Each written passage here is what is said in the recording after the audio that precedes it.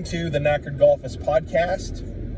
I'm your host, the Knackered Golfist, and you are joining me in my car with my iPhone, and I am stuck in traffic, Friday afternoon traffic.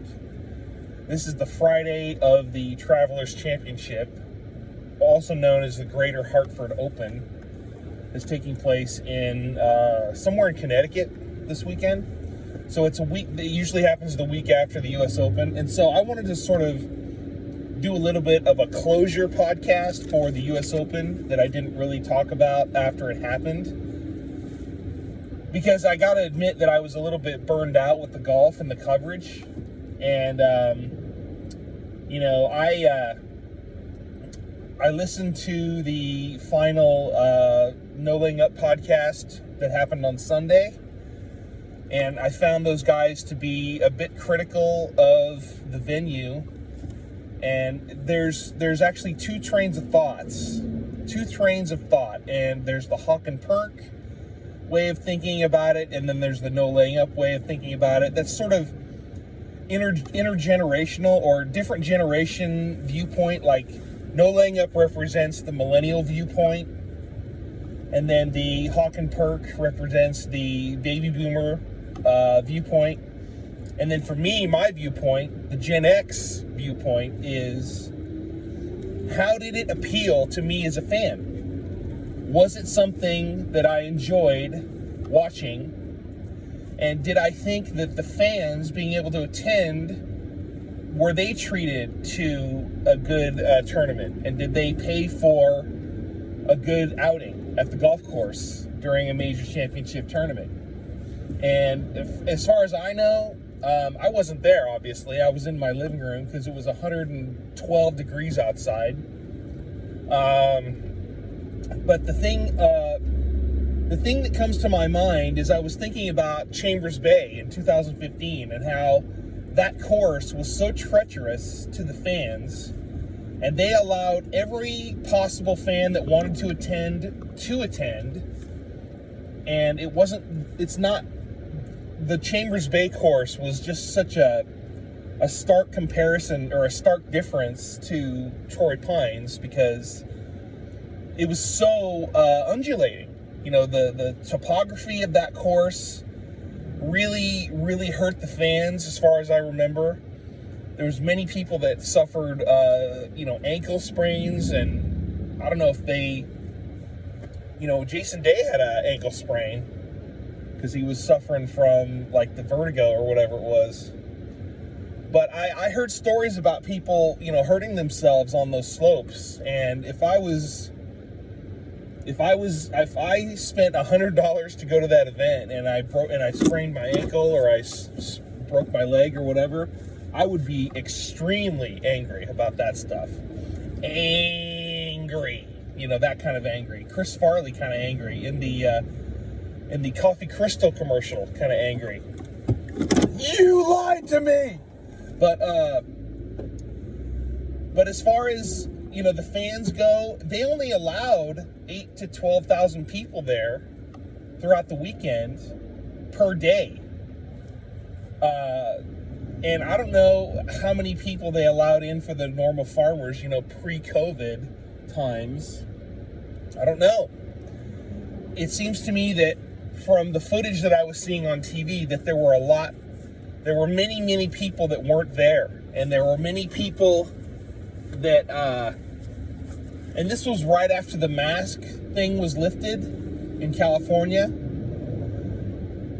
And so I found it to be I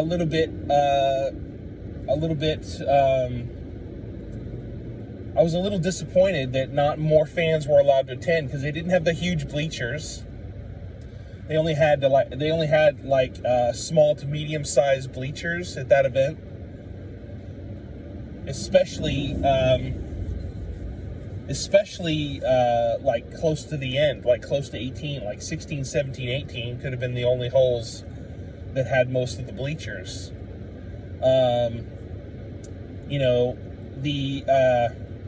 The first hole, second hole, and then the third hole is that downhill par 3 that faces the ocean. and supposedly gets the wind gusts off the ocean to make it difficult. They made that hole 200 yards. And I can't remember specifically. It's been a while, but I think Russell Henley got a really good shot there. Boy, this traffic is really bad. Woodland, California always adds at least 40 minutes to your commute, especially on a Friday. Just saying. That's usually the way it happens. But, back to the golf. Torrey Pines, it was I would say, my experience there, I've been there either once or twice. I've only seen the Buick Invitational once. It was back in 1995. And I would say that it's a fair course to walk. I'd say it's a good value. I was interested to know where they had the driving range. I was wondering if they used one of the holes on the north course as the driving range, because as far as I remember, the driving range for both courses at Torrey Pines was sort of at an old, I don't know if it was like on the east side of the property, like northeast corner of the property where they had the driving range. It was really old. I mean, I saw it back in 95, and so I'm thinking that they may still have it there, or I hope it's been upgraded or whatever. But I remember the driving range being sort of out of the way of the two golf courses that they had for the Greater San Diego Open. So I was interested, and so you got your major players. You got your major players doing what they did on the course. I was really rooting for Louis Oosthuizen, and I was calling him Oosterhazen during my podcast coverage. And I like doing golf coverage. I like doing golf commentary, with a little bit of a flair, if it's entertaining. It's entertaining for me. I'm stuck in traffic, and I was listening to that, and I was getting a little bit of a chuckle, so I thought it was cool. But, Oosthuizen was, I think, affected by the slow play, and I think that when they all got to 13 and they had that streaker moment where the guy was coming out of the crowd and halting play and dropped a few balls on the ground and hit him into the canyon, and he was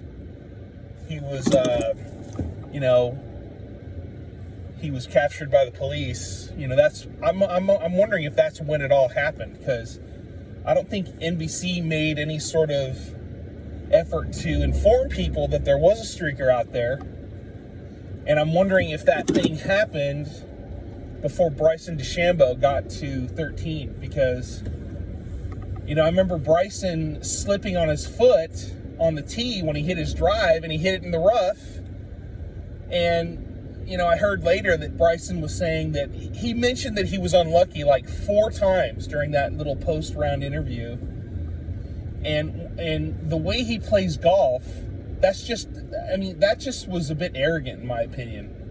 A bit arrogant to say that on a U.S. Open golf course, it's okay to deliberately hit your ball in the rough. And he was also saying that, oh yeah, I won this tournament before, and that sort of thing. And that's sort of, the U.S. Open is already like the third. It's the third best major championship that I pay attention to.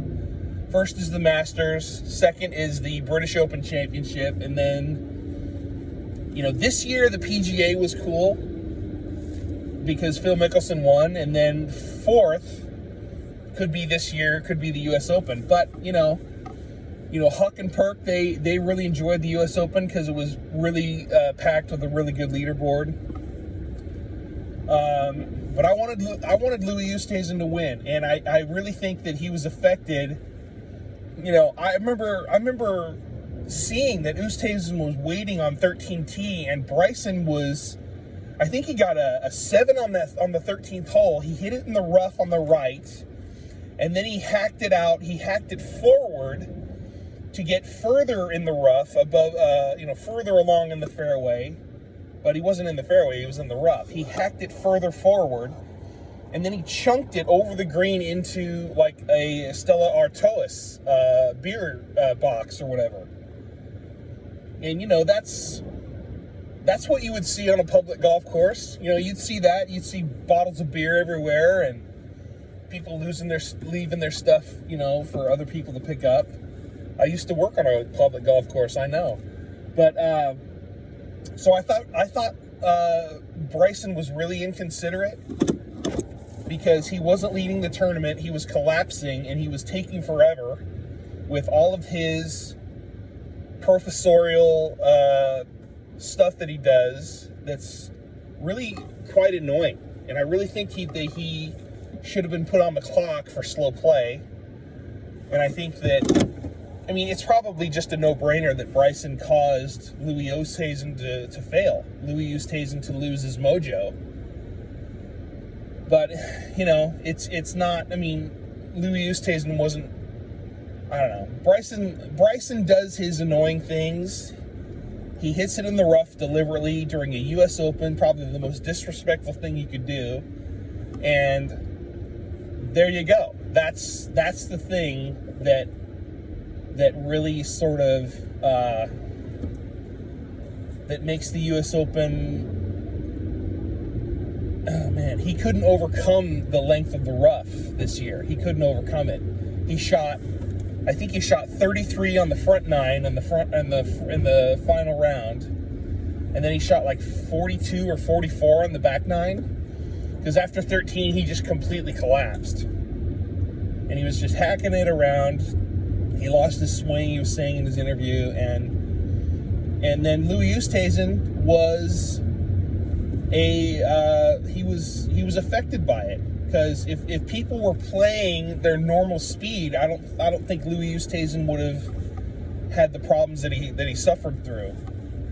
But Rahm, there was a duel between Koepka and Bryson in the early part of the back nine, and they really tried to sort of cash in on that sort of rivalry going on, and they did the back-to-back sort of Bryson Brooks sort of television squares on the screen.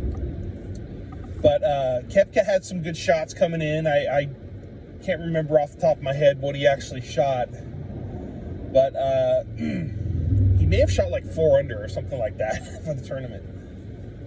But just I was rooting for Louis Oosthuizen, and what do you call it?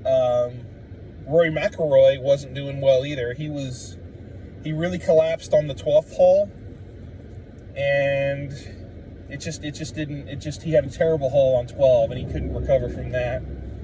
And I think he was playing with Russell Henley, and Henley didn't do well. But, when Oosthuizen, I believe, as far as I remember, he parred 16, which was an amazing feat because he got that ball in the middle of the green off the tee shot, and the pin was cut in back left, probably back center green left, and he made the putt for par. He left it maybe 5 or 6 feet short from his birdie putt that he left short, and then he made the par putt, so thank God for that. But then it all came undone on 17 when he hit his ball. He hit his ball left on the tee shot, and it went into the canyon. And that's when it all came down. It all came about. It all came undone. But the thing is that I can't remember the score that he got on 17, but he may have gotten I think he did get a bogey. I think he did get a bogey on that hole. And then when 18 happened, I think that somebody yelled something in Oosthuizen's backswing, and he hit it left. He hit it in the rough.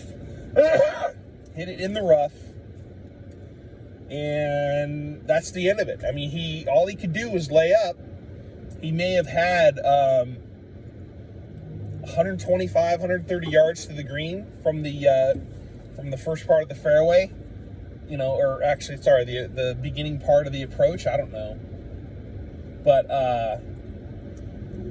that's what he faced, and he He got it on the green and he made birdie on that hole, which put him at 5 under, one stroke behind Jon Rahm, who shot 6 under for the tournament. And Jon Rahm, I thought he was going along not really making any putts during the back nine. I really wasn't rooting for him because I don't like his hot-headedness. I don't like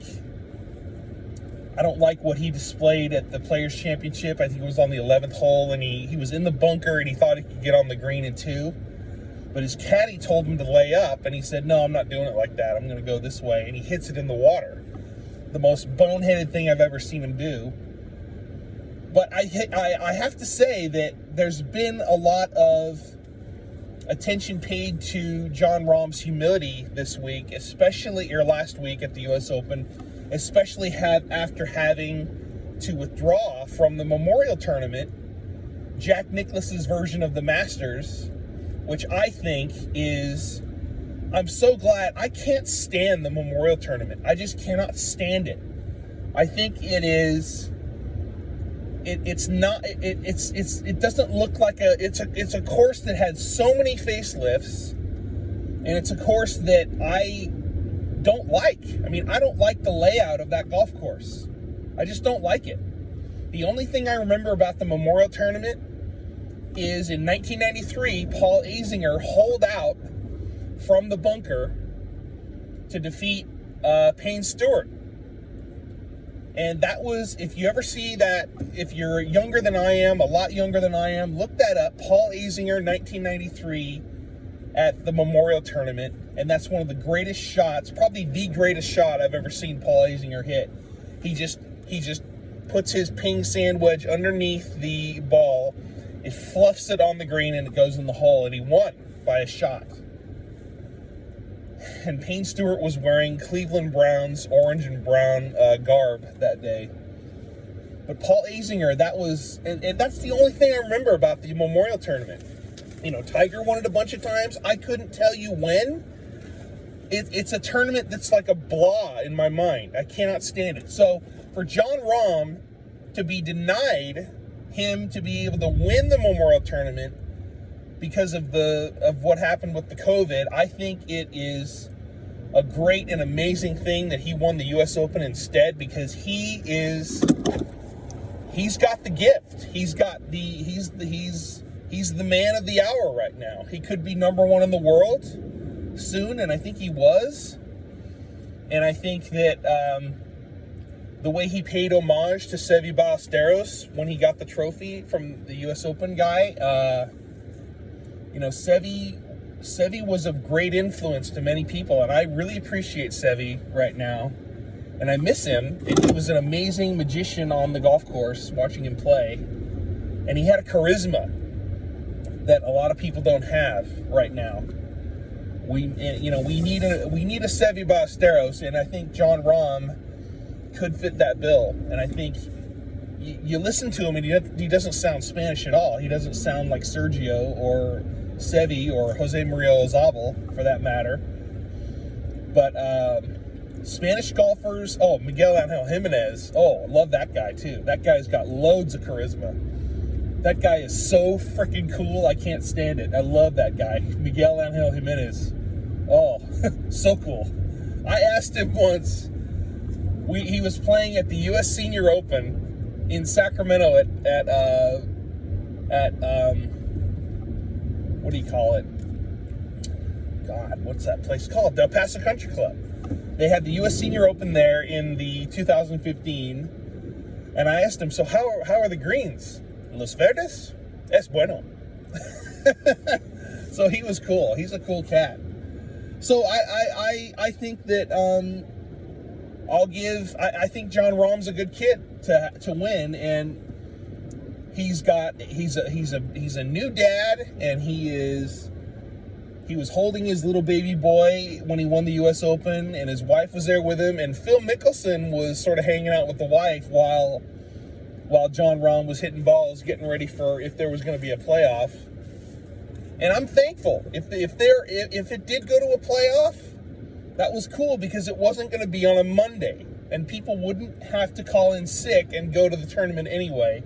they would have had, I don't know, 2 or 3 hole playoff on the U.S. Open on the Sunday afternoon, which I think is a much better solution, because that whole Monday playoff thing is it's so bad. It was so awful for people to have to come out to the course again, miss work, and have to take a vacation day or sick day or whatever.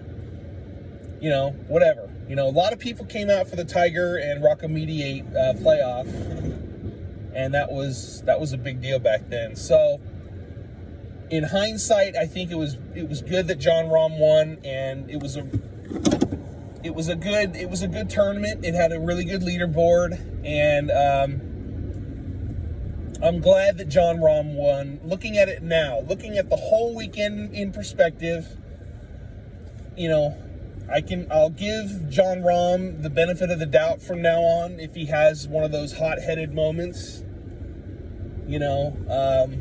I think this U.S. Open victory will sort of calm some of the critics and make other people think that, this kid, in an era where people are not that charismatic, he's got a little bit more charisma than some of the other people out there. So I commend Jon Rahm for winning the U.S. Open. Congratulations.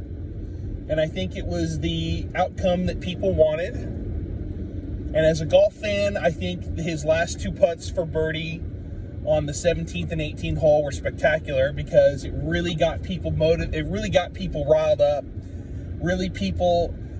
My son, I was talking to my son for Father's Day when Rahm was hitting his putt on 18. And I'm going to talk to my son for Father's Day over listening to Jon Rahm making a putt. But he made a putt, and everybody just went crazy. Everybody went freaking nuts. And that's what happened, and it was good. It was good that happened. So I'm thankful that it ended the way it did, and I'm sorry that Louis Oosthuizen lost. Hopefully Louis Oosthuizen can get the major that he's been desperately wanting to win for for all the times that he's finished second place in majors. Is he close to Greg Norman yet? I don't know. But yeah, he won the 2010 British Open at St. Andrews, which was extremely high achievement deal there. I don't think he's won anything else. So anyway, I'm glad that Jon Rahm won the U.S. Open. So good guy. And playing Callaway Golf, he played a older version but new version Odyssey Rossi putter. That it was very, very similar to the putter that Nick Faldo used to win the Masters in '96 over Greg Norman. But I think the insert was obviously different. It had the white hot face or whatever it was. So anyway, I think, so that's it. That's the U.S. Open review on the Knackered Golfist podcast. And I thank you for listening. I thank you for listening to me while I'm trying to get through this horrible, horrible Friday afternoon traffic. And thank you for listening. Thank you for your support. And never wear your golf shoes on the practice green.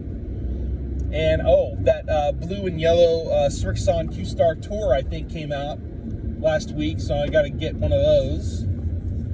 So I'll probably be going to the putting green probably tomorrow. It'll be on the coast. I'm going to take a coastal drive tomorrow. So anyway, thanks folks for listening, and check out my YouTube channel, The Knackered Golfist, on YouTube, and stay tuned for more content on the Knackered Golfist podcast. Good night.